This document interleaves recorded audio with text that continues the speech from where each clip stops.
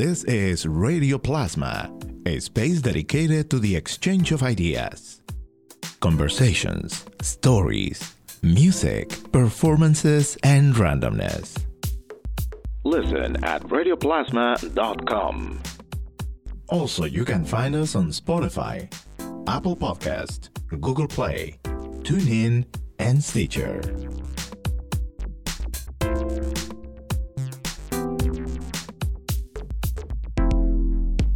Bienvenidos a una edición especial de Radio Plasma. Yo soy Johan Rashi Vega y escucharán a continuación la presentación del Centro de Periodismo Investigativo de Puerto Rico en su visita a Boston, Massachusetts, en enero 26 de 2020. Este evento, presentado por Agora Cultural Architects, brindó la oportunidad de poder escuchar en voz de la directora ejecutiva, directora de desarrollo y cofundadora del Centro de Periodismo Investigativo algunas de las actividades del centro en la realización de su trabajo, particularmente enfocado en el verano de 2019 y los sucesos que llevaron a la renuncia del entonces gobernador de Puerto Rico, Ricardo Rosselló. Este es el audio íntegro de esta presentación, moderada por la periodista Cristela Guerra. Buenas noches. ¿Cómo están? Yo soy Cristela Guerra, periodista aquí en Boston para el WBUR. Trabajo para el Artery como periodista de arte y cultura. Antes trabajaba para el Boston Globe. Les digo que voy a hablar en español y en inglés. O sea, soy panameña, pero hago periodismo en inglés y, bueno, my grandma's going to be pissed off, pero la verdad es que my Spanish sucks these days. It's not the best. Honestly, I'm honored to be here tonight to present these remarkable journalists. I've followed your work, and I followed your work when I was covering issues after Hurricane Maria in the mainland here. Puerto Ricans in Holyoke, Puerto Ricans in Springfield, había familias que no sabían qué hacer. And ultimately, it was the work off the island that I think impacted the journalism over here. We followed you. Thank you. And so it's a pleasure. Si quieren, I think you guys should present yourselves. Yeah. Bueno, pues, tenemos micrófono todas. Sí, ¿Empiezo? sí, claro. Bueno, ya, porque tenían... ¿Está prendido? ¿Me oyen? Sí, disculpen. Sí, bueno, pues yo hablo en español. Si alguien tiene queja, me lo dice y hago el cambio. Omaya Sosa Pascual, soy periodista del centro y cofundadora del centro. Hola, buenas noches. Yo soy Carla Minet, soy la directora ejecutiva y editora del centro. Buenas noches, Rigel Lugo, soy directora de desarrollo del Cpi. Creo que es importante saber, que leo por qué vienen a Boston. Van a recibir este premio mañana del Nieman Foundation of Journalism at Harvard University. Es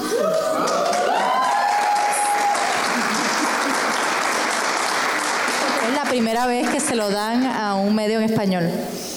Punto. Voy a leer lo que escribieron en el press release que salió en diciembre, creo, ¿sí? I'll just start at the top. So Nieman Fellows in the class of 2020 at Harvard University have selected Puerto Rico's Centro de Periodismo Investigativo, CPI, the Center for Investigative Journalism, for the 2020 Lewis M. Lyons Award for Conscience and Integrity in Journalism. The fellows chose to honor CPI for its relentless drive in investigating the most pressing issues on the island, including the government's mismanagement of public funds, the death count after Hurricane Maria, the ongoing debt crisis, and the secret communications among the island's top political leadership, WikiLeaks, in an encrypted messaging app, which when revealed by CPI sparked protests and ultimately led to Governor Ricardo Rosselló's resignation from office. Well done.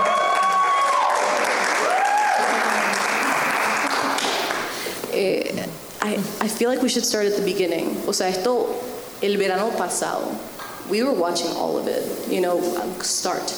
Pero what was the catalyst? ¿Cuándo recibieron? Era casi 900 papeles, documents. When did you receive that and what was your initial reaction when you got it? Bueno, can I talk in Spanish? Sí, por favor. El centro había empezado a hacer una investigación a principios de julio sobre los principales funcionarios de la administración Rosselló, especialmente a partir de las declaraciones del entonces secretario de Hacienda, Raúl Maldonado, quien declaró en radio que existía una mafia institucional dentro de su agencia. lo que provocó que fuera despedido ese mismo día. A partir de esas declaraciones que nos parecieron pues increíbles, ¿verdad? Y sorprendentes, yo creo que para mucha gente, pues empezamos a indagar, empezamos a hacer entrevistas, Omaya especialmente, Luis Valentín, y yo también estuve en ese proceso. En ese proceso se entrevistaron casi a más de 30 personas de todo el espectro político de Puerto Rico. Gente de adentro de la administración y gente de pasadas administraciones, exfuncionarios y gente de la empresa privada vinculada al gobierno. En ese proceso de investigación establecimos contacto con una fuente que tenía acceso al chat de las 889 páginas. Ya se habían publicado unos pedazos, unas filtraciones, alrededor de unas 11 páginas primero y después otras 11 más o menos. Y esas páginas pues sí habían generado un disgusto generalizado, habían empezado las protestas de grupos feministas especialmente, porque se notaba en esas páginas pues el lenguaje despectivo, humillante, misógino,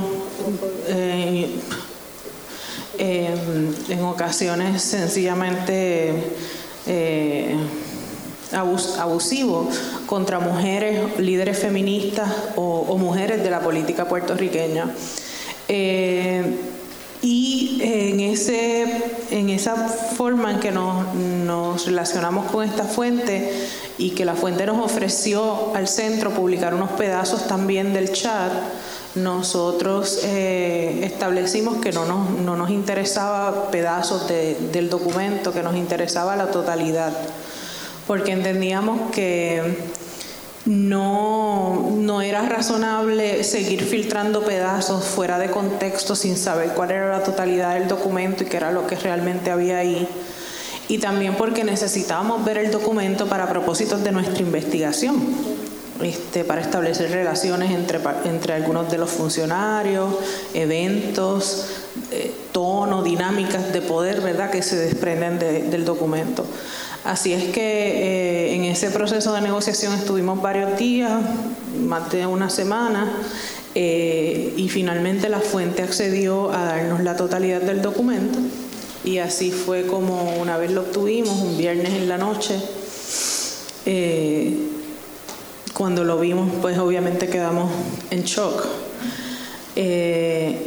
Y trabajamos en el reporting del documento hasta que a las 2 de la mañana de ese sábado publicamos una historia con el documento íntegro del chat de Telegram. So that's... Fue una pregunta un poco estúpida, pero ¿esperaron lo que sucedió después? O sea, did you expect this type of impact from the people? No, yo no creo que nosotros tuvimos el tiempo para pensar en eso. O sea, nosotros una vez obtuvimos el documento, trabajamos sin pausa por más de 8 o 7 horas para hasta publicar una historia. Y eso no entramos en esa consideración. Yo creo que era imposible anticipar lo que pasó.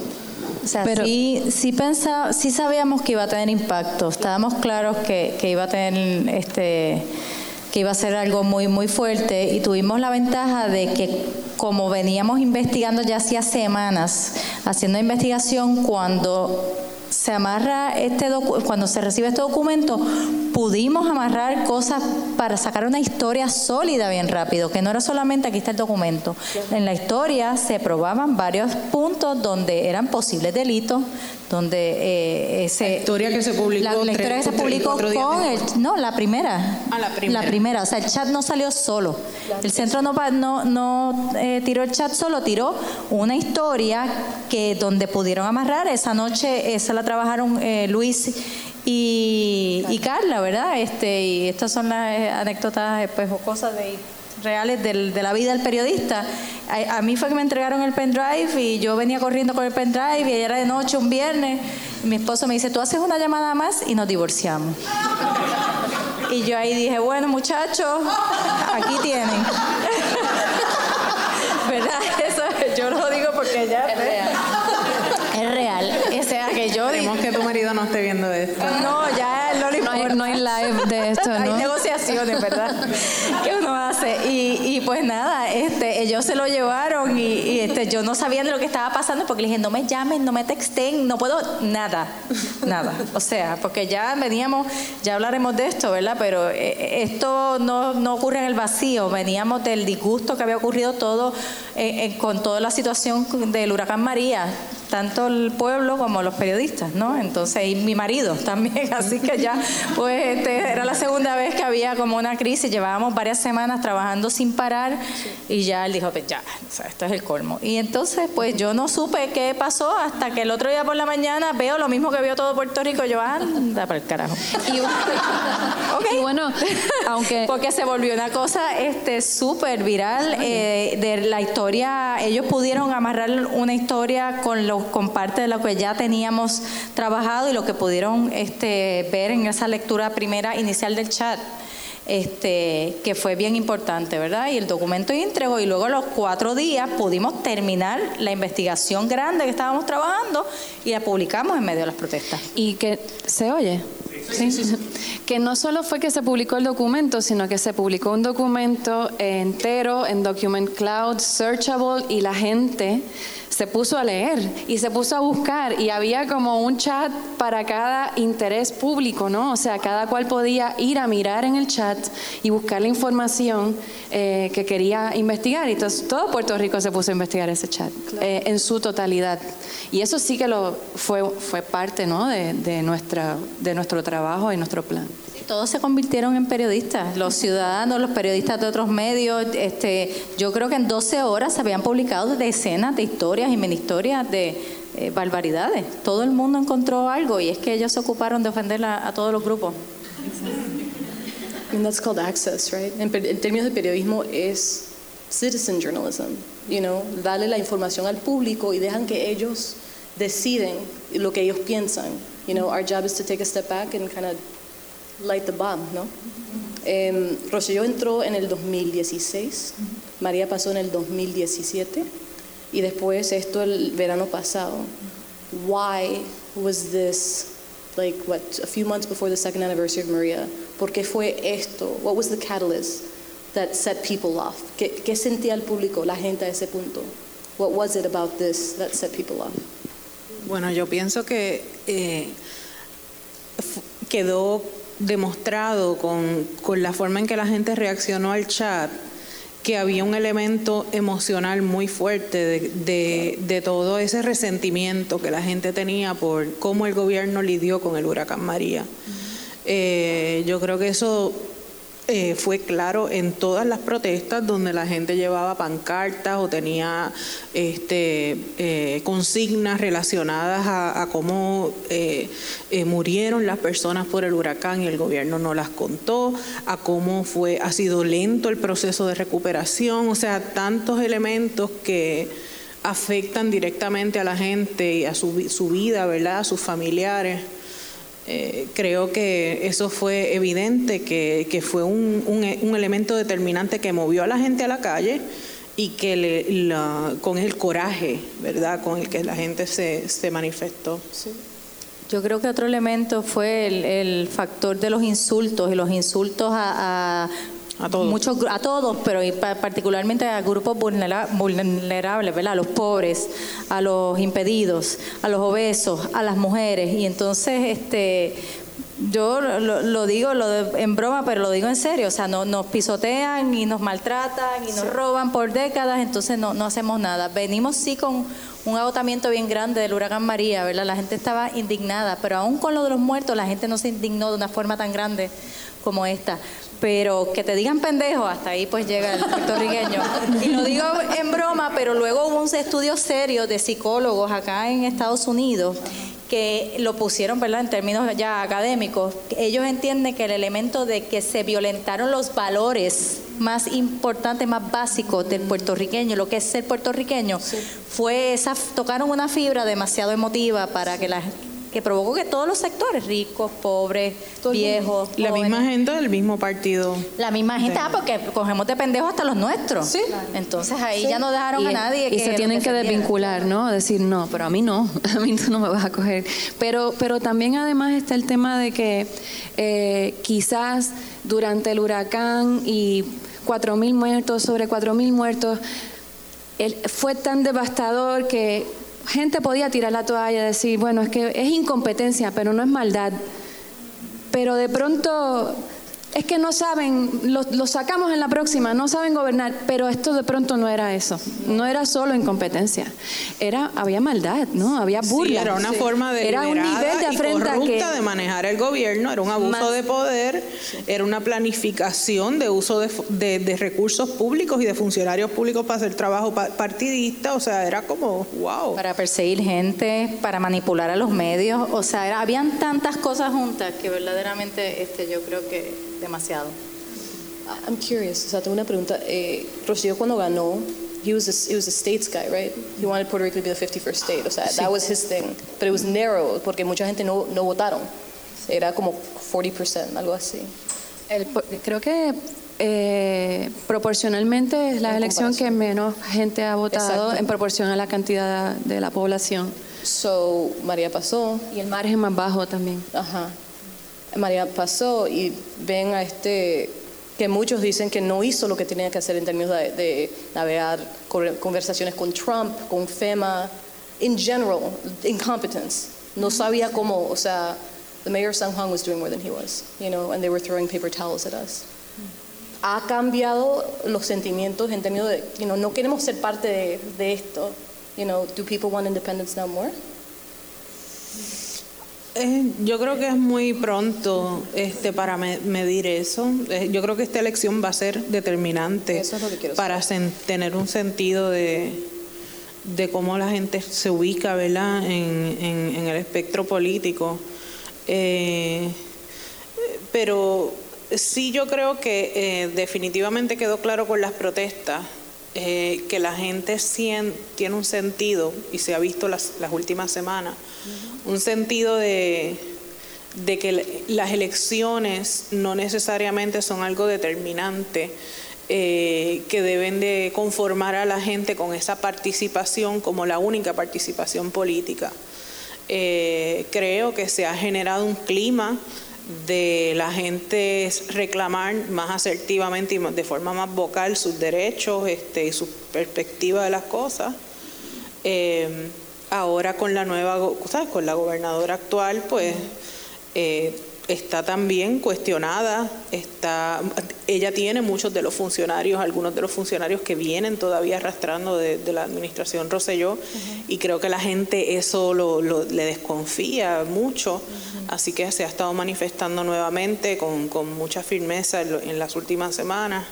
Así que yo creo que podríamos decir que ha habido un poco de cambios en la cultura política puertorriqueña. Primero, por una parte, con ese sentido de que las elecciones son,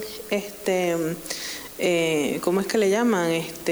Una vez cada 4 años. Primero que son cada 4 años, y segundo que tienen que determinan el estatus. Sí.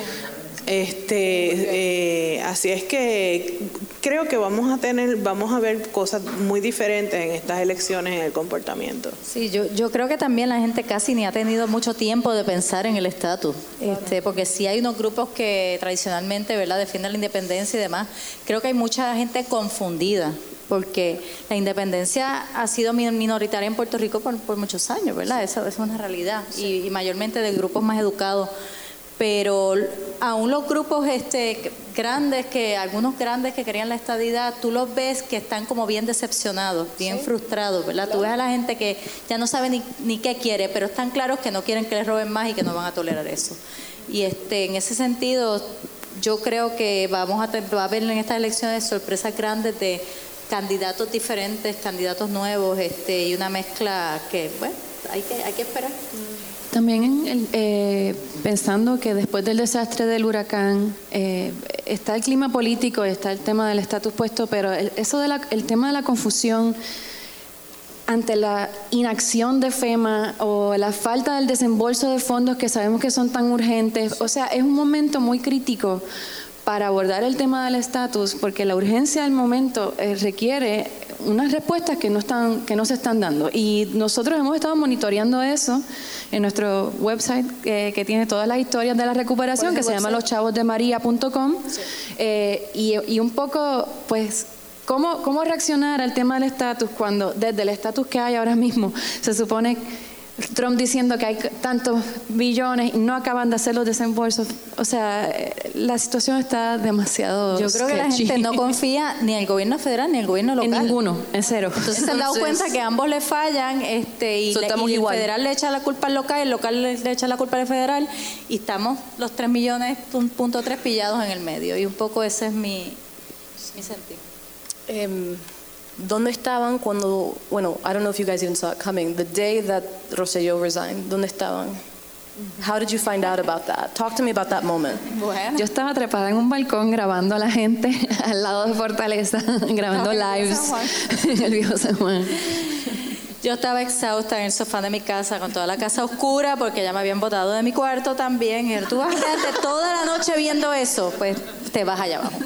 Y así lo vi en el teléfono.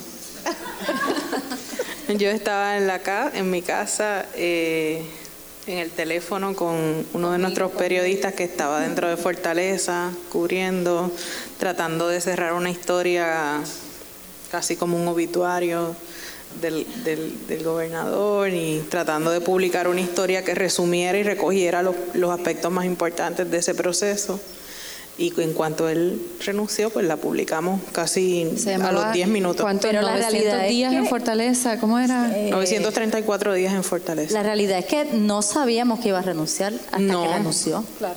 O sea, verdaderamente nosotras estábamos claras en que podía pasar cualquier cosa. Yo que estaba allí entre la gente en esa esquina de la calle de la Resistencia, yo estaba hablando con Carla por teléfono y yo le decía, Carla, él no acaba de hacer el comunicado y la gente no se va a ir. Estoy aquí y la gente, te juro que no se va a ir, y si el comunicado es que se queda aquí, esto va a haber ¿qué hago? Yo me decía, vete de ahí ahora mismo. Y yo, no me voy ahí. Sí, porque las imágenes eran bien, o sea, había una tensión muy grande, la fuerza de choque estaba allí, estaban ya, o sea, la cosa estaba muy, muy, muy caliente y peligrosa, así es que, por supuesto, les dije que se fueran y ninguno se fue. Claro. Yo cumplí con mi responsabilidad. Cuando había un grupo, estábamos en un edificio justo en la esquina, que se dieron espacio para periodistas cubrir desde ahí, desde arriba, desde los balcones, y estábamos viendo un televisor, la conferencia de prensa del gobernador. Se tardó un montón y la gente estaba afuera con bocinas tipo Cheyenne y Tennessee para que la gente escuchara, o la gente mirando los celulares en silencio escuchando esa conferencia de prensa. Ella seguía hablando de su gestión y era como que ¿va a renunciar o no va a renunciar? O sea, le seguía hablando y de pronto cuando él va a decir es por eso, se va el wifi, se apaga el televisor y todo el mundo se queda, ¿qué pasó? ¿Qué dijo? Pero lo llegó a decir, no lo dijo. Entonces todo el mundo, yo estaba allí, David Begnaud estaba al lado mío y dice, what happened? Porque no entendía lo que estaba hablando en español. What happened? The light went off. What happened? De repente vuelve, aparece, es por eso que voy a renunciar. Y dice, what did he say? He just quit. Ok, entonces todo el mundo sale corriendo a mirar a la gente abrazándose, gritando. Fue muy, muy, muy emocionante. Fueron muchos días sin dormir toda esa semana. Oye, malos recuerdos. Eso es al nivel de Panama Papers, o sea, spotlight, you know, like life, earth-shattering news. Y ustedes lo hicieron, ¿o no? Do you recognize your responsibility in causing this? do you dejarle sacarla. Bueno, o sea, nosotros publicamos la información, pero nosotros no llevamos a la gente a protestar allí. por más de 15 días. Nosotros no establecimos las consignas, nosotros no hicimos ¿verdad? La presión política de su propio partido que se armó en contra del gobernador. Es decir, estas eran cosas que pasaron muy fuera de nuestro control realmente. Obviamente nosotros sentimos una responsabilidad y en cierto sentido todos esos días que Omaya ¿verdad? menciona, pues nosotros estuvimos bien ansiosos, o sea, viendo lo que pasaba cada noche frente a Fortaleza, pues temerosos de que pasara algo. Obviamente pues uno se siente en parte responsable porque pues es una consecuencia del reporting que hicimos, pero nosotros tampoco nos atribuimos todo el movimiento ciudadano que se dio. Es una cosa que fue espontánea y por lo menos nosotros no tuvimos ninguna participación en ese sentido organizativo y activista, ¿verdad? Sí. Pero pues sí, o sea, la información la teníamos que publicar, esa era nuestra responsabilidad. Tampoco es como que teníamos una opción de tener el chat al frente y no hacer nada con él, o sea, yo digo que es un poco, nosotros prendimos un cerillo y la gente cargó con eso. La gente realmente fueron los que son los responsables de haber sacado al gobernador de ahí, pero también yo recordando, la mayoría de esos días nosotros vivimos bien aburridos, encerrados en un cuarto pequeñito de paredes blancas y veíamos el televisor que tenemos en la oficina y todo el mundo, veíamos las protestas, todos como periodistas con la vena locos por irnos, pero el periodista de investigación no es el periodista de la calle. Entonces los periodistas de la calle están allí reportando lo que está pasando y uno quisiera estar haciendo eso, pero allí estábamos, ¿verdad? Haciendo bien aburridos, investigaciones, leyendo contratos, poniendo tablas de Excel, literal, tratando de sacar en 4 días lo que faltaba, que salió casualmente el día de la protesta más grande que hubo, que cubrió toda la autopista. La primera más grande. Porque la primera más grande, a las 6 de la tarde, cuando estuvo lista, dijimos, ya publica, vamos a publicar, y peleas a gritos y cosas que, ¿verdad?, pasan cuando estamos debatiendo los periodistas. Nos tomamos una cervecita cuando acabó eso y apaga y vamos, porque ya estamos cansados. Obvio, O sí. sea que nosotros no hubo perreo combativo de parte nuestra, nada de eso. Nosotros fue bien aburrida, quiero dormir. Vamos. Pero esa marcha, que era la marcha que convocó, que los principales portavoces eran René, Bad Bunny, Ricky Martin, todo el mundo. Entonces eso en Viejo San Juan, esa era a las 5 de la tarde, que había, qué sé yo, 500,000 de personas en el Viejo San Juan. A las 6 de la tarde sale la historia, que es la historia ya en profundidad sobre el esquema de corrupción que se fundamenta en el chat, ¿no? O sea, que ahí está esa historia que llevaban semanas trabajando, por la cual el matrimonio de Omaya estaba en peligro. Entonces, la gente estaba en las esquinas y casi no había señal porque está lleno de gente usando el celular, pero la gente estaba leyendo la historia en sus celulares durante la marcha también, ¿no? O sea que... Sí, nos cuentan que la gente paró así en la marcha.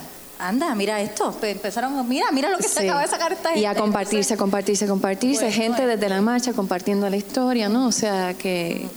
Y el punto principal es que esto no era solo insultos, que esto era realmente unos brothers de este tipo, escuela católica, colegio católico de consentidos en Puerto Rico, repartiéndose el botín del poco dinero que queda en Puerto Rico cuando hay tanta necesidad. Eso era la historia realmente. Lo importante no es que si le dijeron, ¿verdad? No voy a insultar, están grabando, pero lo que dijeron a todo el mundo, todas las palabrotas que usaron. Aquí es que el director de campaña del gobernador estaba acomodando con contratos multimillonarios a todos sus clientes como cabildero y él cogía una comisión. Entonces realmente había gente, que en el huracán no tenía ni comida ni agua y aquí está esta gente robándose el dinero de una isla en quiebra. Esa era lo importante del chat desde nuestra perspectiva. Can we have like an applause real quick? Yeah, O sea, obviamente, como periodistas, y yo entiendo, you don't really want to take credit for what you're doing, but you need to take more credit for your work. I'm just saying. O sea, están aquí para recibir un premio porque ustedes causaron parte de esto, la gente hicieron el resto. Ustedes dieron la información. That was the catalyst for action for the people. The people are the activists, we're the journalists, and we take a step back and we hide. and we keep doing the work and we keep our heads down and hopefully we don't die. Ustedes en ese proceso, were there threats? O sea, yo sé que había muchos tips, o sea, en los últimos 6 meses, 7 meses. What was the aftermath of this? ¿Qué más ha pasado? Bueno, tuvimos amenazas de demanda. Sí. Tuvimos amenazas de demandas por varias personas, por lo menos 3 a 4 amenazas. Y bueno, sí, yo creo que nos dimos cuenta de que quizás, fuimos más conscientes a partir de la publicación del chat de cuán expuestos estábamos todos en el grupo de trabajo, ¿verdad? Los periodistas y todo el equipo. ¿Cómo no? En términos de tener vulnerabilidades, ¿verdad? Físicas, tecnológicas, de nuestra oficina, o sea, quizás unas ciertas cautelas que no tomábamos antes, pues ahora estamos un poquito más conscientes de esas vulnerabilidades y pues la gente nos empezó a reconocer en la calle, a saludar, sabes, como que a veces, muchas veces con un agradecimiento brutal a los periodistas, pero también eso te hace consciente de que la gente que esté disgustada contigo, pues de igual forma puede llegar a ti, así que pues empezamos a tomar algunas medidas y algunos entrenamientos un poco más para sofisticar un poquito nuestra dinámica de seguridad. Sí.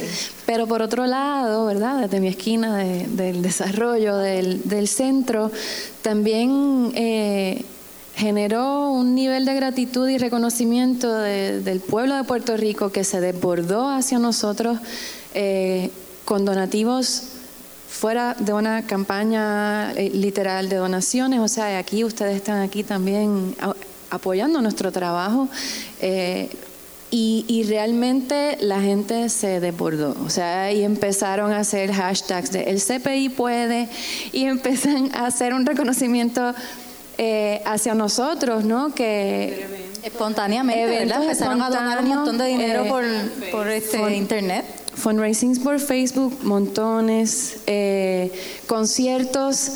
Este concierto que ya estaba corriendo, le vamos a dar 1% al CPI. O tenemos un pop-up. Hice estas camisas del Rey Charlie, que ahora no es muy popular, pero hice estas camisas y le voy a dar 1% de la venta al CPI. Y así, ¿no? De pronto se tendió una red. Creció nuestra red de apoyo y nos puso en el mapa para la gente comprender que el tipo de trabajo que hicimos y que la potencia que tiene un centro de periodismo investigativo independiente, autónomo, no ligado a intereses comerciales, sin fines de lucro, es crucial para que se dé, ¿verdad?, ese catalítico de cambio social que sucedió en nuestra isla y que tanto enorgullece a nuestro país. Así que pues eso es un saldo positivo, ¿no? De la gente viendo que un centro pequeñito con 12 personas de staff haya logrado hacer algo como esto. Ahorita tú hablabas del crédito, ¿verdad? Y no nos acreditamos la renuncia del gobernador, pero lo que sí, donde sí voy aquí a defender y a darle un gran crédito al centro es que el centro tiene la gran cosa de que y el crédito único de que somos el único medio en Puerto Rico que nos atrevemos a hacer ese tipo de cosas, ¿verdad? Y ahí sí que todo el crédito es del centro porque estas historias de impacto que hemos hecho en los últimos años es gracias a que hay unas verdades urgentes que hay que contar que ningún medio comercial en Puerto Rico las publica o se atreve a publicarlo, ¿verdad? Y en ese sentido, ahí sí tengo que decir que el centro como institución tiene todo el crédito del mundo y por eso es que, ¿verdad?, nosotros los que estamos aquí y los que están allá lo defendemos tanto porque es necesario, es simplemente necesario. Una vez nosotros publicamos el chat, El Nuevo Día lo publicó a página completa, nos dio el crédito, ¿verdad? Y todos los medios comerciales entonces se montaron. Pero debido al problema de los intereses comerciales, ninguno se atrevía a denunciar estas cosas. A veces teniendo los datos que nos llegan a nosotros, les llegan a ellos y no las publican. Entonces, sí, ahí tengo que decir que el crédito sí, el centro lo tiene. Good. Thank you. Para eso se fundó. Antes que hablemos del futuro, y especialmente de esta lección que viene, ¿me pueden hablar un poco de la investigación sobre los muertos de María? Que era el número que dijeron al principio, 69, algo 64. Bueno, el inicial era 16, y ahí tuvieron 16, sí. Hasta el día de los papel toalla. I was at the Boston Globe and they said 16 and we said bullshit. But like nobody, o sea, ¿qué íbamos a hacer? You know, mandamos a alguien, no podíamos comunicarnos, la gente venían, había chiquillos en la escuela, todo el mundo, I mean, everybody just kept showing up. With families, sleeping in the hotels, sleeping in families' houses, like 6 families in a place. You know, they would stay in the hotels for months. O cada mes no sabían dónde iban a vivir. Entonces cada domingo anunciaban, oh, they're out today. And so we would rush to a hotel because they were about to kick like the entire hotel out. Y todos eran boricuas, ciudadanos. You know, era increíble. Entonces, no sé, what was that like for you? Talk to me a little bit about that. Bueno, esa verdad era la otra cara de la emergencia desde acá, desde esta orilla, pero allá ciertamente esta investigación nació inmediatamente a 2 días, yo diría, del huracán, porque yo siempre he cubierto mucho la industria de la salud en Puerto Rico y entonces empecé a recibir información de médicos que me decían, imposible, si a mí nada más se me murieron 10 en las últimas 24 horas o en las últimas 48 horas, me está llegando la gente bien mal. Y fue una investigación, yo digo, que nació del sentido común. No había electricidad en todo Puerto Rico. Los hospitales estaban quedándose sin electricidad, sin gasolina, no había supermercados. O sea, ninguno de nosotros ha visto una cosa así. Farmacias cerradas. O sea, todas las personas que dependían de electricidad para su supervivencia, pues te puedes imaginar lo que ocurrió. O sea, era simplemente que violentaba como el valor, el sentido más básico de dignidad y de por lo menos decir honestidad. Tú le decías, pero ¿cómo es posible? No es lo mismo y lo mismo. Entonces dijimos, no, pues vamos a investigar porque nos dicen que las morgues de los hospitales están abarrotadas, están que explotan. Y nos dimos a la tarea primero fui yo sola a salir a investigar como se podía, porque no había gasolina, no había nada, pero con fuentes, ¿verdad? Policías, médicos, funerarias, y todo contradecía lo que el gobernador estaba diciendo, que todos los días se paraba y decía que bueno, que la respuesta está siendo eficiente, gracias a Dios solamente son 16 muertos. Entonces, los 8 días, septiembre 28, publicamos la primera historia de esa investigación que decía con nombre ya, ¿verdad?, de algunos y apellidos de gente que no estaba en la lista oficial del gobierno, y ya con unos estimados en este punto deberían ser decenas o centenares, y iban 8 días. Y así continuamos creciendo la investigación cuando no damos abasto porque no había teléfono, recordarán, no había internet, gasolina, no podíamos llamar a los hospitales. Montamos otra reportera en el grupo, en el gran grupo, porque el centro es bien grande de por sí, pues el equipo de los muertos de María éramos 2. Y ella cubría el oeste, ¿verdad? Vamos a decirle, Caguas para el oeste, y yo cubría de Caguas para el otro lado. Y todos los días salíamos a algún pueblo a ver qué estaba pasando, y ni corto ni perezoso encontrábamos listas. La gente sabía en los pueblos. Supongo que todos ustedes han ido a Puerto Rico, ¿verdad? Y la mayoría, por lo menos. Y conocen cómo están estructurados los pueblos en Puerto Rico. Los pueblos más pequeños, todos muy organizados, con su plaza, su farmacia, su funeraria, su CDT. O sea, la policía, todo tú lo recorres a pie, y el alcalde, y todo el mundo se conoce. Entonces era más que, había que hacer esa ronda en todos los pueblos que pudiéramos. Y tú te enterabas quién se ha muerto aquí, doña Juanita que vive allí, el otro señor que vive allá, que él le cayó el árbol encima, el otro se quedó sin oxígeno. Y nosotras como reporteras de hace 60 años, con lápiz y papel, bolígrafo y papel, anotando, porque no había nada, no había internet, no había forma de hacer las cosas o la verificación de datos. Y así, de una manera bien rústica, fue que empezó esa investigación. A los 2 meses ya nosotros teníamos nombres y apellidos de decenas de personas que no estaban en las listas. Pudimos irlo evolucionando gracias a la colaboración con un medio estadounidense, quartz.com, que dijimos ya, mira, nos damos abasto. Hemos ido a 8 pueblos y llevamos 2 meses en esto. O sea, no podemos, ya está regresando el internet. Le estoy haciendo un cuento largo, lo más corto que puedo. Vamos a hacer un formulario electrónico para que las personas que ya se paraban a orilla de la carretera a coger señal con sus celulares puedan por lo menos reportar las muertes y hacer algo de una manera más estructurada y poder acaparar un volumen más grande.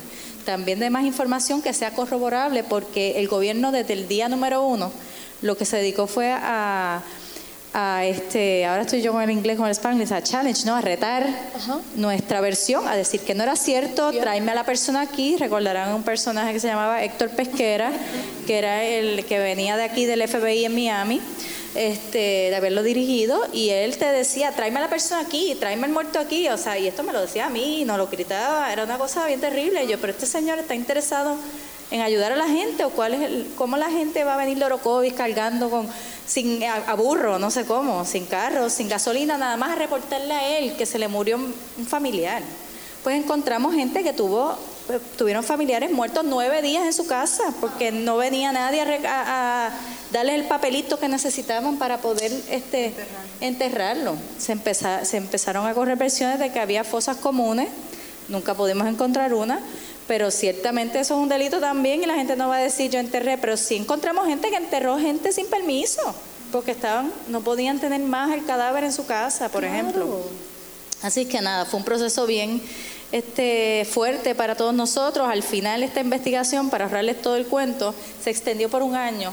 Entró prensa asociada en una tercera etapa y fuimos un equipo editado por Carla, ¿verdad? Y dirigido también de 30 periodistas que estuvimos colaborando, gente desde La Habana, desde Miami, desde muchísimos sitios, todos ayudando a verificar más de 500 casos que logramos documentar en un sitio que todavía está en internet, en losmuertosdemaria.com, está en inglés también, mariasdead.com me parece, donde ponemos la historia real de cada una de las muertes de estas personas que no fueron documentadas por el gobierno. Exacto, que nunca el gobierno, aunque dijo que iba a hacer un recuento y reconoció que sus números estaban malos, nunca hizo realmente el equivalente de un recuento. Lo que hizo fue encargar un estudio, de hecho, a la Universidad de Harvard, a Washington. George Washington University. Harvard también hizo un estudio antes que el de ellos. Antes, y después lo actualizó. Estimó 4.400. Sí.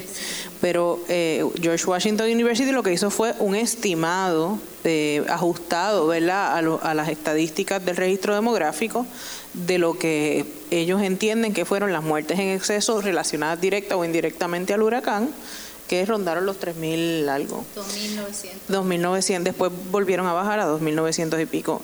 Esta historia, debo decir, ¿verdad?, todo el seguimiento de esta historia conllevó que fuéramos al tribunal, que demandáramos al gobierno para que nos dieran el registro, el registro demográfico nos diera las estadísticas, la base de datos de causas de muerte de Puerto Rico, los certificados de defunción del periodo que estábamos investigando, entre otros documentos que estuvimos solicitando y que finalmente obtuvimos como parte del proceso, y fueron no solamente útiles a nosotros, sino a muchos investigadores, a muchos otros periodistas, muchos medios de comunicación de Estados Unidos y de Puerto Rico generaron historias de todas clases con esa información que logramos obtener en el tribunal. De hecho, en esa ocasión hicimos pública inmediatamente la base de datos completa, con más de 22.000 récords de difuntos que hubo desde el huracán hasta la fecha que nos los entregaron.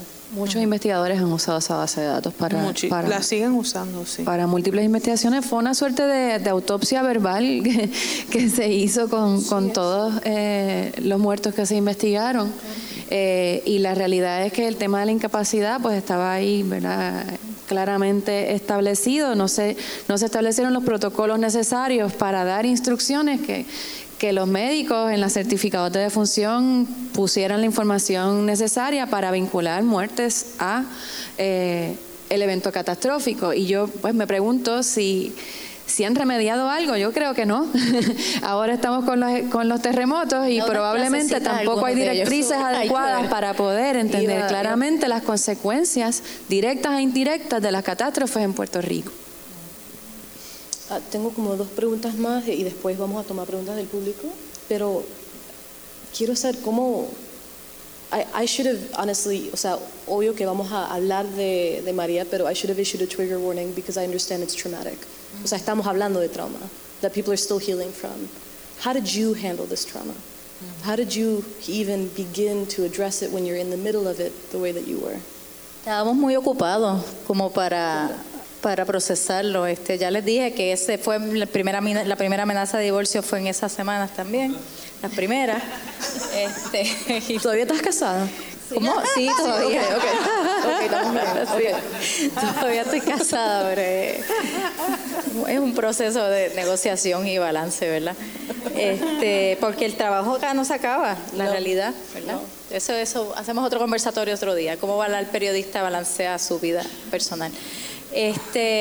Pero no nos ocupamos mucho ni de procesarlo.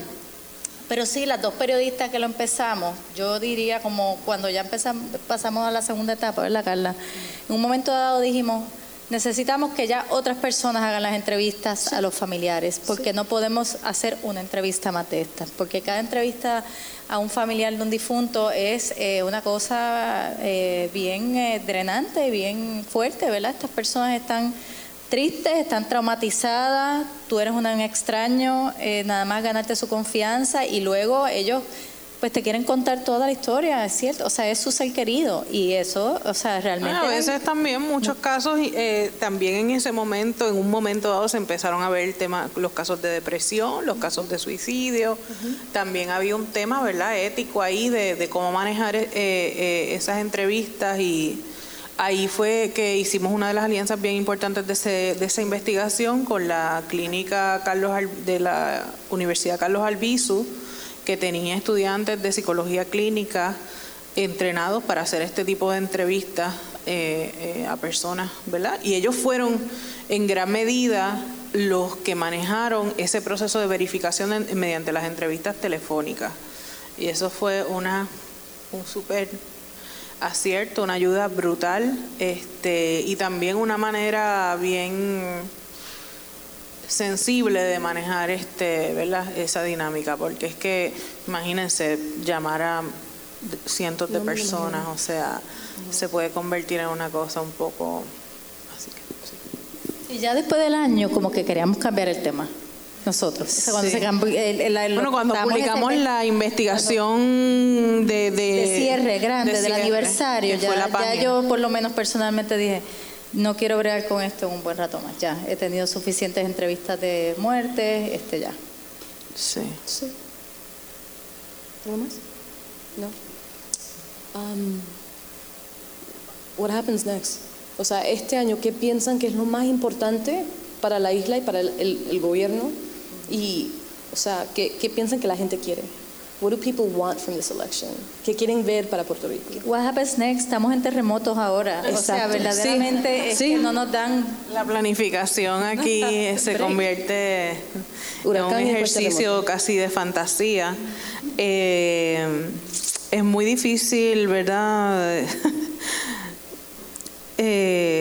hacer un poco de estrategia, que es lo que nos tocaría, nos debió haber tocado desde principios de año en términos del contexto electoral, ¿verdad? Cómo el centro puede hacer una aportación contundente, relevante, diferente a este escenario político que tenemos de frente para noviembre, que es distinto en sí a todos los que hemos visto. Sí. Así que los terremotos nos han necesariamente nos han jamaqueado, nos han hecho tener que mover nuestros recursos a atender desde la perspectiva de la investigación lo que está pasando con los terremotos, porque es otro desastre mal atendido nuevamente, otro desastre político. Así es que hemos estado en las últimas semanas atendiendo eso, pero pues tratando de muy pronto retomar nuestra agenda, de ver cuál es el proyecto que podemos hacer en el contexto electoral que realmente haga una aportación. Es una discusión profunda que tenemos que tener. No hay una contestación fácil que está sobre la mesa todavía. Pero si alguien tiene ideas, las queremos escuchar. No sé si quizás hay, o quizás van a haber jóvenes que ven este video que quieren saber cómo ser periodistas. Yo hago mucho mentorship con young journalists of color that want to be journalists. The work you're doing is prime journalism. It's the epitome of journalism. It's God's work. It's journalism at its finest. What would you tell somebody who wants to be a journalist? Yo le voy a decir que cuando esto empezó, nosotros empezamos hace 12 años ya, 11 años y medio, 12. Nadie pensaba que esto iba a funcionar. No, pensaban que estábamos totalmente locos. Se burlaban, decían, ay bendito con esto que están pensando. Y pues les digo eso, tienen una idea, quieren hacer buen periodismo, busquen la forma de hacerlo. Es un gran momento porque con el internet y todas las posibilidades que cada día surgen, hay 1000 maneras de hacerlo creativamente. Lo importante es que lo hagan bien, ¿verdad? Y que hagan periodismo relevante y pertinente para las comunidades donde están viviendo. Claro. Sí, coincido con Maya. Pienso que es bien importante hoy día la mentalidad de ser de hacer periodismo independiente, no solamente de formarse para ser empleados de los medios, que sabemos que están en una crisis bestial, y en Puerto Rico en particular, sin duda están en una crisis, es decir, ha habido despidos prácticamente en todos los medios en los últimos años, y se vislumbran más.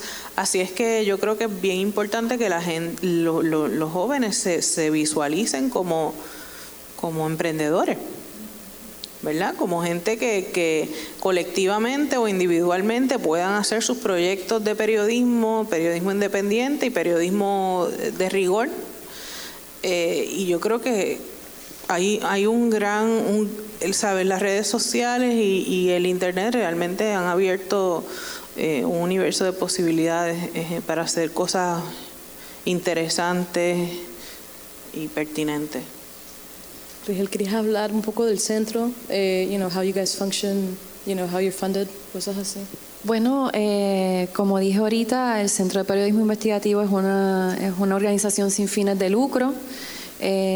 Nos mantenemos en pie a través de grants de fundaciones primordialmente, y hemos estado tratando, como toda organización sin fines de lucro, tratando de diversificar nuestro revenue, ¿no? Nuestras fuentes de fondos, y uno de los crecimientos más dramáticos en los cuales nos hemos concentrado ha sido los donativos individuales de nuestros lectores, y la verdad es que pues es bien lindo recibir el apoyo de nuestros lectores, ¿no? Y creo que vamos por buen camino en ese sentido, ayudarnos a través de darnos a conocer con otros lectores, darnos el follow en Instagram para ver si logramos llegar a 10,000 para poder darle share a nuestras historias. Siempre como que hemos dicho, en todos los foros que vayan, díganle a la gente que por favor, si no nos siguen en Instagram, saquen el celular, síganos en Instagram.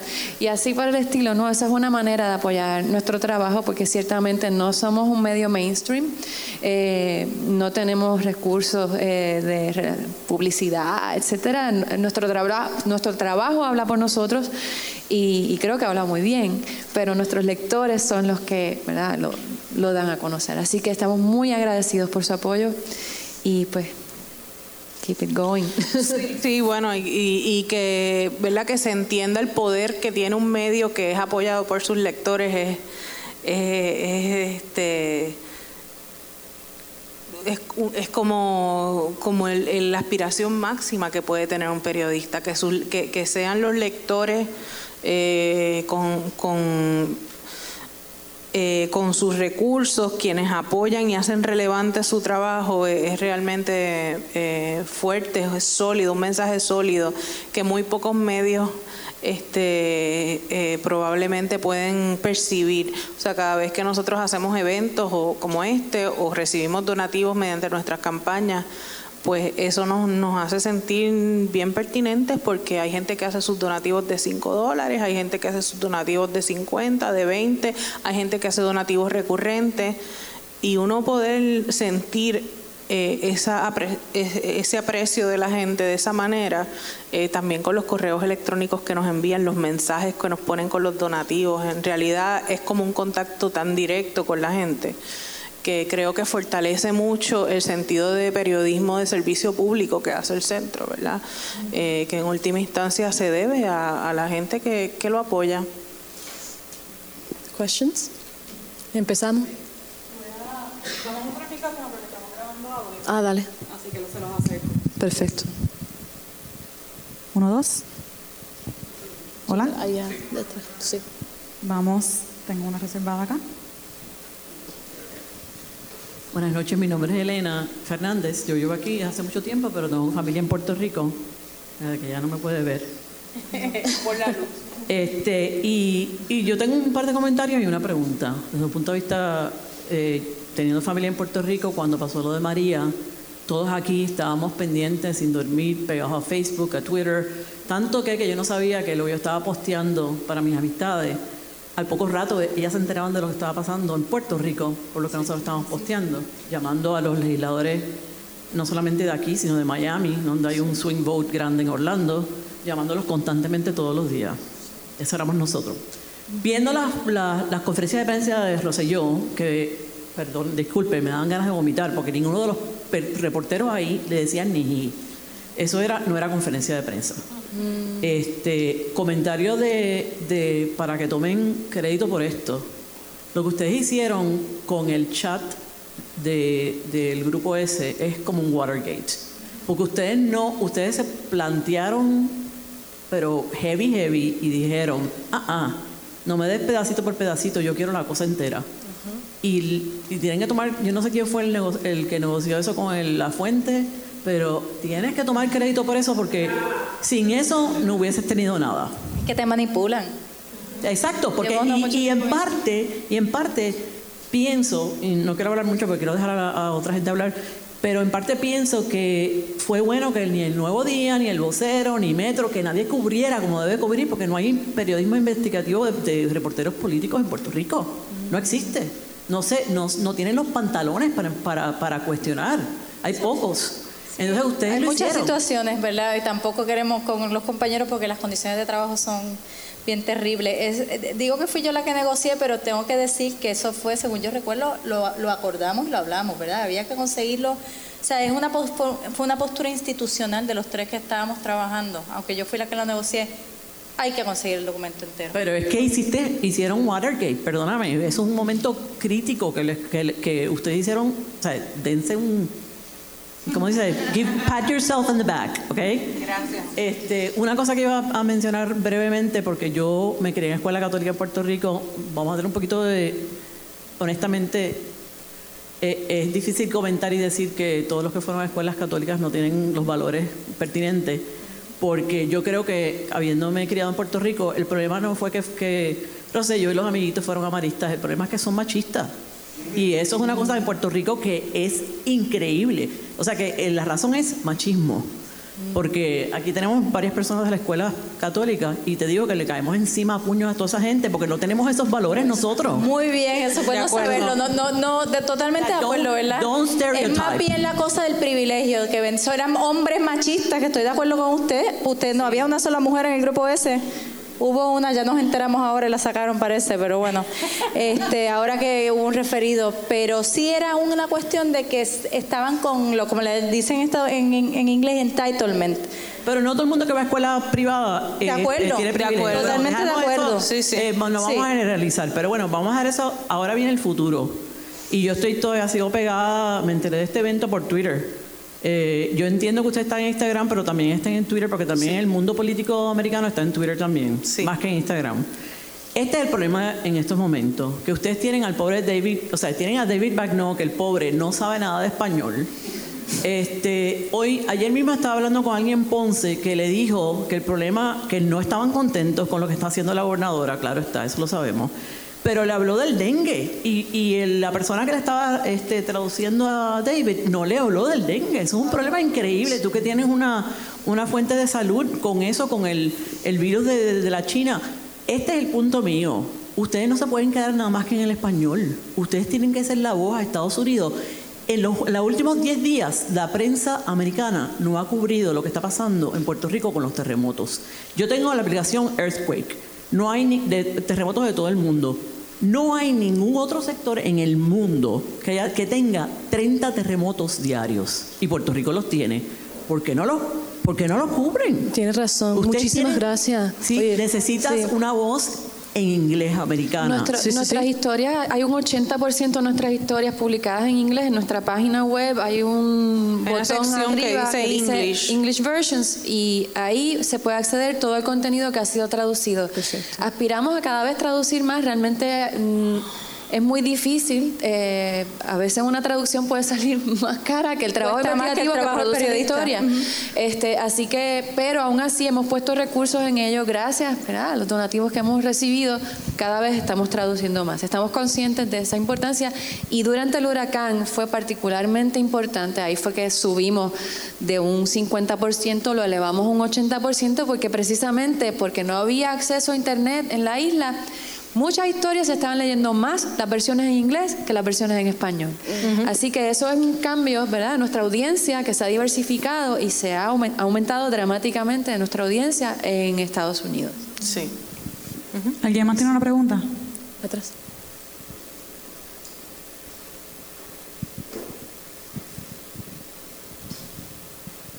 Buenas noches, mi nombre es Yamil, de Guaynabo originalmente. Siguiendo el tema de la traducción, ¿quieren ayuda del pueblo a traducir noticias ya que están listas a publicar? Porque podemos ayudar.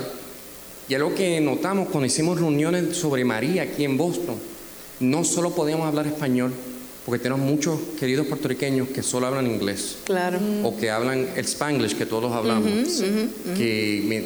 Con tener algunas historias en inglés ayuda a esa comunidad, a esa diáspora, que en estos momentos no tiene el español. Sí. Y la otra pregunta, al nivel estatal, ¿hay un Freedom of Information Act en Puerto Rico? Bueno. Que no sabía. Sí. Bueno. Esa es la pregunta. Exacto. Muchas gracias. Ese fue uno de los regalitos de la última, creo, ley que firmó Rosselló antes de la última, muy significativo, ¿no? Fue una ley de transparencia, que nosotros le decimos la ley de transparencia. Carla, quizás puedes hablar. Sí, en Puerto Rico existe un derecho constitucional de acceso a la información, que ha sido el que, ¿verdad?, durante todo este tiempo hemos tenido disponible hasta el último día que Rosselló salió de Fortaleza. Esa ley, ese derecho constitucional, pues tiene, aunque es muy importante, ¿verdad?, porque se reconoce en la Constitución el derecho de acceso a documentos públicos, que es algo que en Estados Unidos no ocurre. Se reconoce a través de la ley FOIA, pero no a través de la Constitución. Pues ese derecho en Puerto Rico, la forma en que se implementa, tiene unas limitaciones muy grandes. Los funcionarios pues no tienen una fecha límite para producir los documentos, tiene unas limitaciones. El gobernador Rosselló firmó una ley de transparencia y acceso a la información el último día en Fortaleza, que es una ley a la que nosotros, el centro, se puso. Nosotros estuvimos en la mesa con Rosselló y su equipo de trabajo haciendo propuestas para mejorar esa ley que ellos estaban proponiendo. Hicimos unas recomendaciones muy puntuales basadas en las experiencias de las leyes de acceso a la información que se han aprobado en América Latina y en otros países.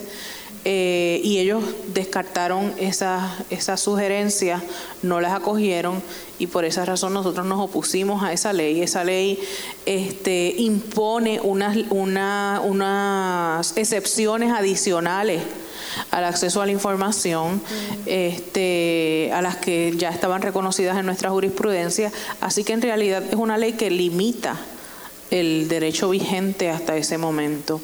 Esa ley nosotros le hemos pedido a la gobernadora actual, Wanda Vázquez, que la derogue, y pues ahí estamos.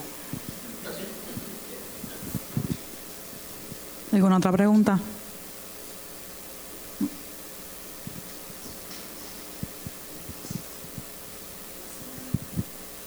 Buenas, a Luis Coto de Hartford por parte de Sidra, Puerto Rico, viviendo aquí en Boston. ¿De Sidra, dijo? Sí, Montellano Sidra.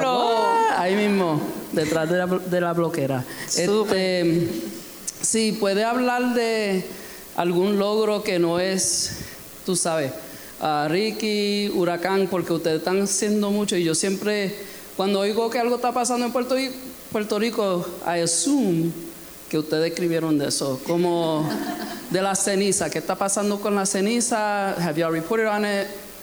Has anything come out? ¿Todavía está en lucha? ¿Qué está pasando? Bueno, lo último que reportamos sobre las cenizas es que la gobernadora Wanda Vázquez firmó una legislación que llevaba ya un tiempo tratando de impulsarse para prohibir el uso de las cenizas de carbón en Puerto Rico. Se le dieron 180 días, si no me equivoco, a la AES para sacar la totalidad de las cenizas de la montaña que han tenido históricamente en Guayama.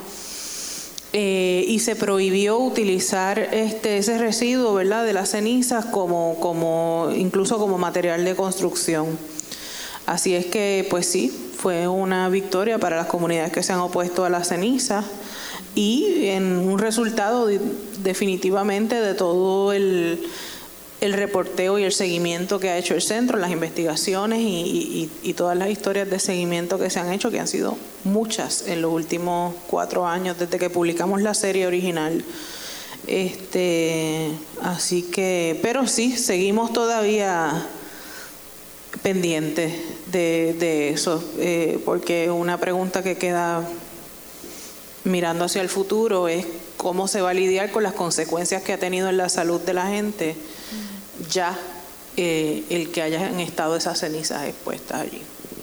Y él preguntaba por otros temas. El asunto de la recuperación se está trabajando bien duramente con un equipo especializado de periodistas que solamente hacen eso, fiscalización a todo el manejo de ese dinero y del dinero que no llega y demás. El asunto de la Junta de Control Fiscal, que somos los únicos que estamos encima de ellos todo el tiempo, ¿verdad? ¿Qué más tenemos en agenda? Los demás tenemos casos abiertos contra ellos. El tema de cambio climático, dirigimos un grupo de periodistas en el Caribe para lidiar con todo ¿verdad? Las islas somos las más afectadas y somos las que menos voz tenemos, y la mitad de las islas en el Caribe son colonias y nadie nos representa en todos estos foros de cambio climático, así que es un trabajo bien duro y agrupamos a cerca de 20 periodistas de la región y vamos trabajando investigaciones según podemos, por lo menos 1 o 2 anualmente sobre el tema. Sabemos que Puerto Rico no fue la única víctima de este tipo de huracanes, ¿verdad? Las Islas Vírgenes Británicas sufrieron muchísimo, Dominica sufrió muchísimo y todas estas islas tienen bien pocos recursos periodísticos. Nosotros estamos tratando de subir el periodismo regional en ese aspecto a otro nivel. Es una tarea bien complicada con Haití, con República Dominicana. Hemos México, tenido foros en que Cuba. tienen que tener traducción simultánea en 3 idiomas, por ejemplo. Entendernos es bien complicado, pero al final estamos todos en el mismo bote y ha sido una experiencia bien, bien bonita que esperamos crecer. Y recientemente empezamos a dedicar a una periodista a tiempo completo a investigar los temas de educación, ¿verdad? De educación en su perspectiva más amplia, el Departamento de Educación, pero también la Universidad de Puerto Rico, la educación privada, es decir, la educación como un gran tema y un tema permanente en nuestra agenda de investigaciones. Por otro lado, el centro tiene un instituto que se llama el Instituto de Formación Periodística, que además de producir historias, también tenemos un interés en mejorar la calidad del periodismo en general en la isla, y ofrecemos talleres gratuitos para los miembros del instituto y la prensa en general, no solo para nosotros, y hemos dado talleres de power mapping, talleres sobre cómo hacer reportajes sobre la deuda, el lenguaje económico. Hemos hecho talleres sobre cómo hacer crónicas. Todos los años hacemos al menos 3 o 4 talleres para periodistas promoviendo la educación continuada en periodismo de investigación. Bueno, yo, una más, la última. Felicidades por el premio de Nieman de Harvard. Bienvenida aquí a Boston. Soy profesor universitario y la pregunta sería lo siguiente. La vinculación entre ustedes, Cpi y las universidades de Puerto Rico o de aquí, de Estados Unidos. Si nos puede hablar de eso y si ven más posibilidades para vinculaciones más fuertes ahí. Sí. Bueno, el centro tiene su sede en la Universidad Interamericana, en la Facultad de Derecho de la Universidad Interamericana de Puerto Rico, una universidad privada que básicamente nuestro vínculo principal con la universidad, además del espacio en donde está una de nuestras oficinas, es porque hay una clínica legal que nos representa en el tribunal en los casos de acceso a la información. Y eso es una alianza importantísima que ha tenido el centro desde su fundación y que verdaderamente nos ha permitido tener un proyecto de litigación sólido, que hemos llevado ya casi 20 casos al tribunal y todos han tenido un saldo positivo para nosotros, es decir, hemos obtenido los documentos que estábamos solicitando.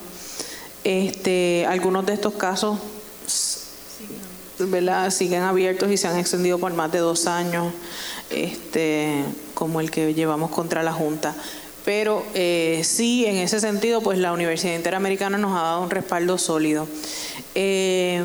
Aunque el centro ha tenido quizás unos intentos o unos acercamientos de la universidad pública, pues yo creo que para nosotros es mejor, por nuestro tipo de perfil de organización, mantenernos fuera de cualquier vínculo directo con alguna agencia de gobierno o con la universidad pública. Es una forma de proteger el trabajo que hacemos. Entonces, nosotros no recibimos ningún donativo de ninguna agencia de gobierno, ni de Puerto Rico, ni federal. Y pues no, pensamos que debemos mantener eso.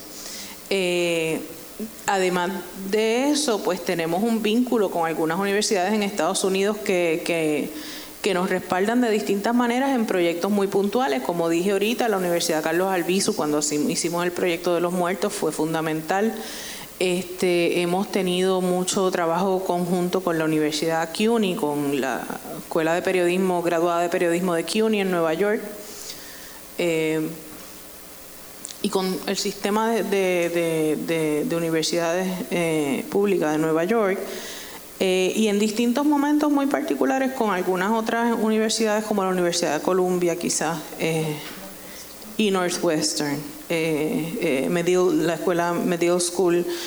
También hemos tenido por varios años, hemos recibido estudiantes mentoría, para darles mentoría en sus historias y editar las investigaciones que ellos hacen sobre Puerto Rico.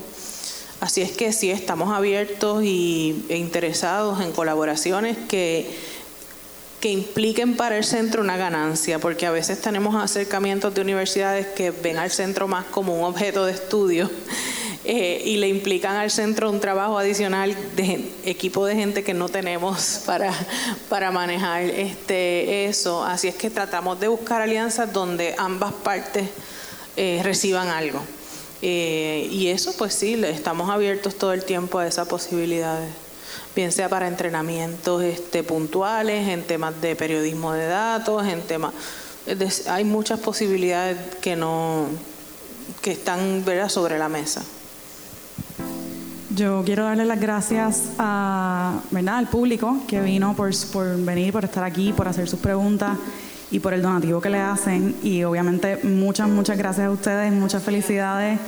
Gracias por invitarme. Gracias por la iniciativa. Gracias por el hermoso panel de mujeres que tenemos aquí. Así que un aplauso para ellas. Gracias. Y gracias por estar. Esta fue la presentación del Centro de Periodismo Investigativo de Puerto Rico en Boston. Queremos agradecer a Agora Cultural Architects por todas las facilidades otorgadas para la realización de esta grabación. Yo soy Johan Rashi Vega. Muchas gracias por escucharnos.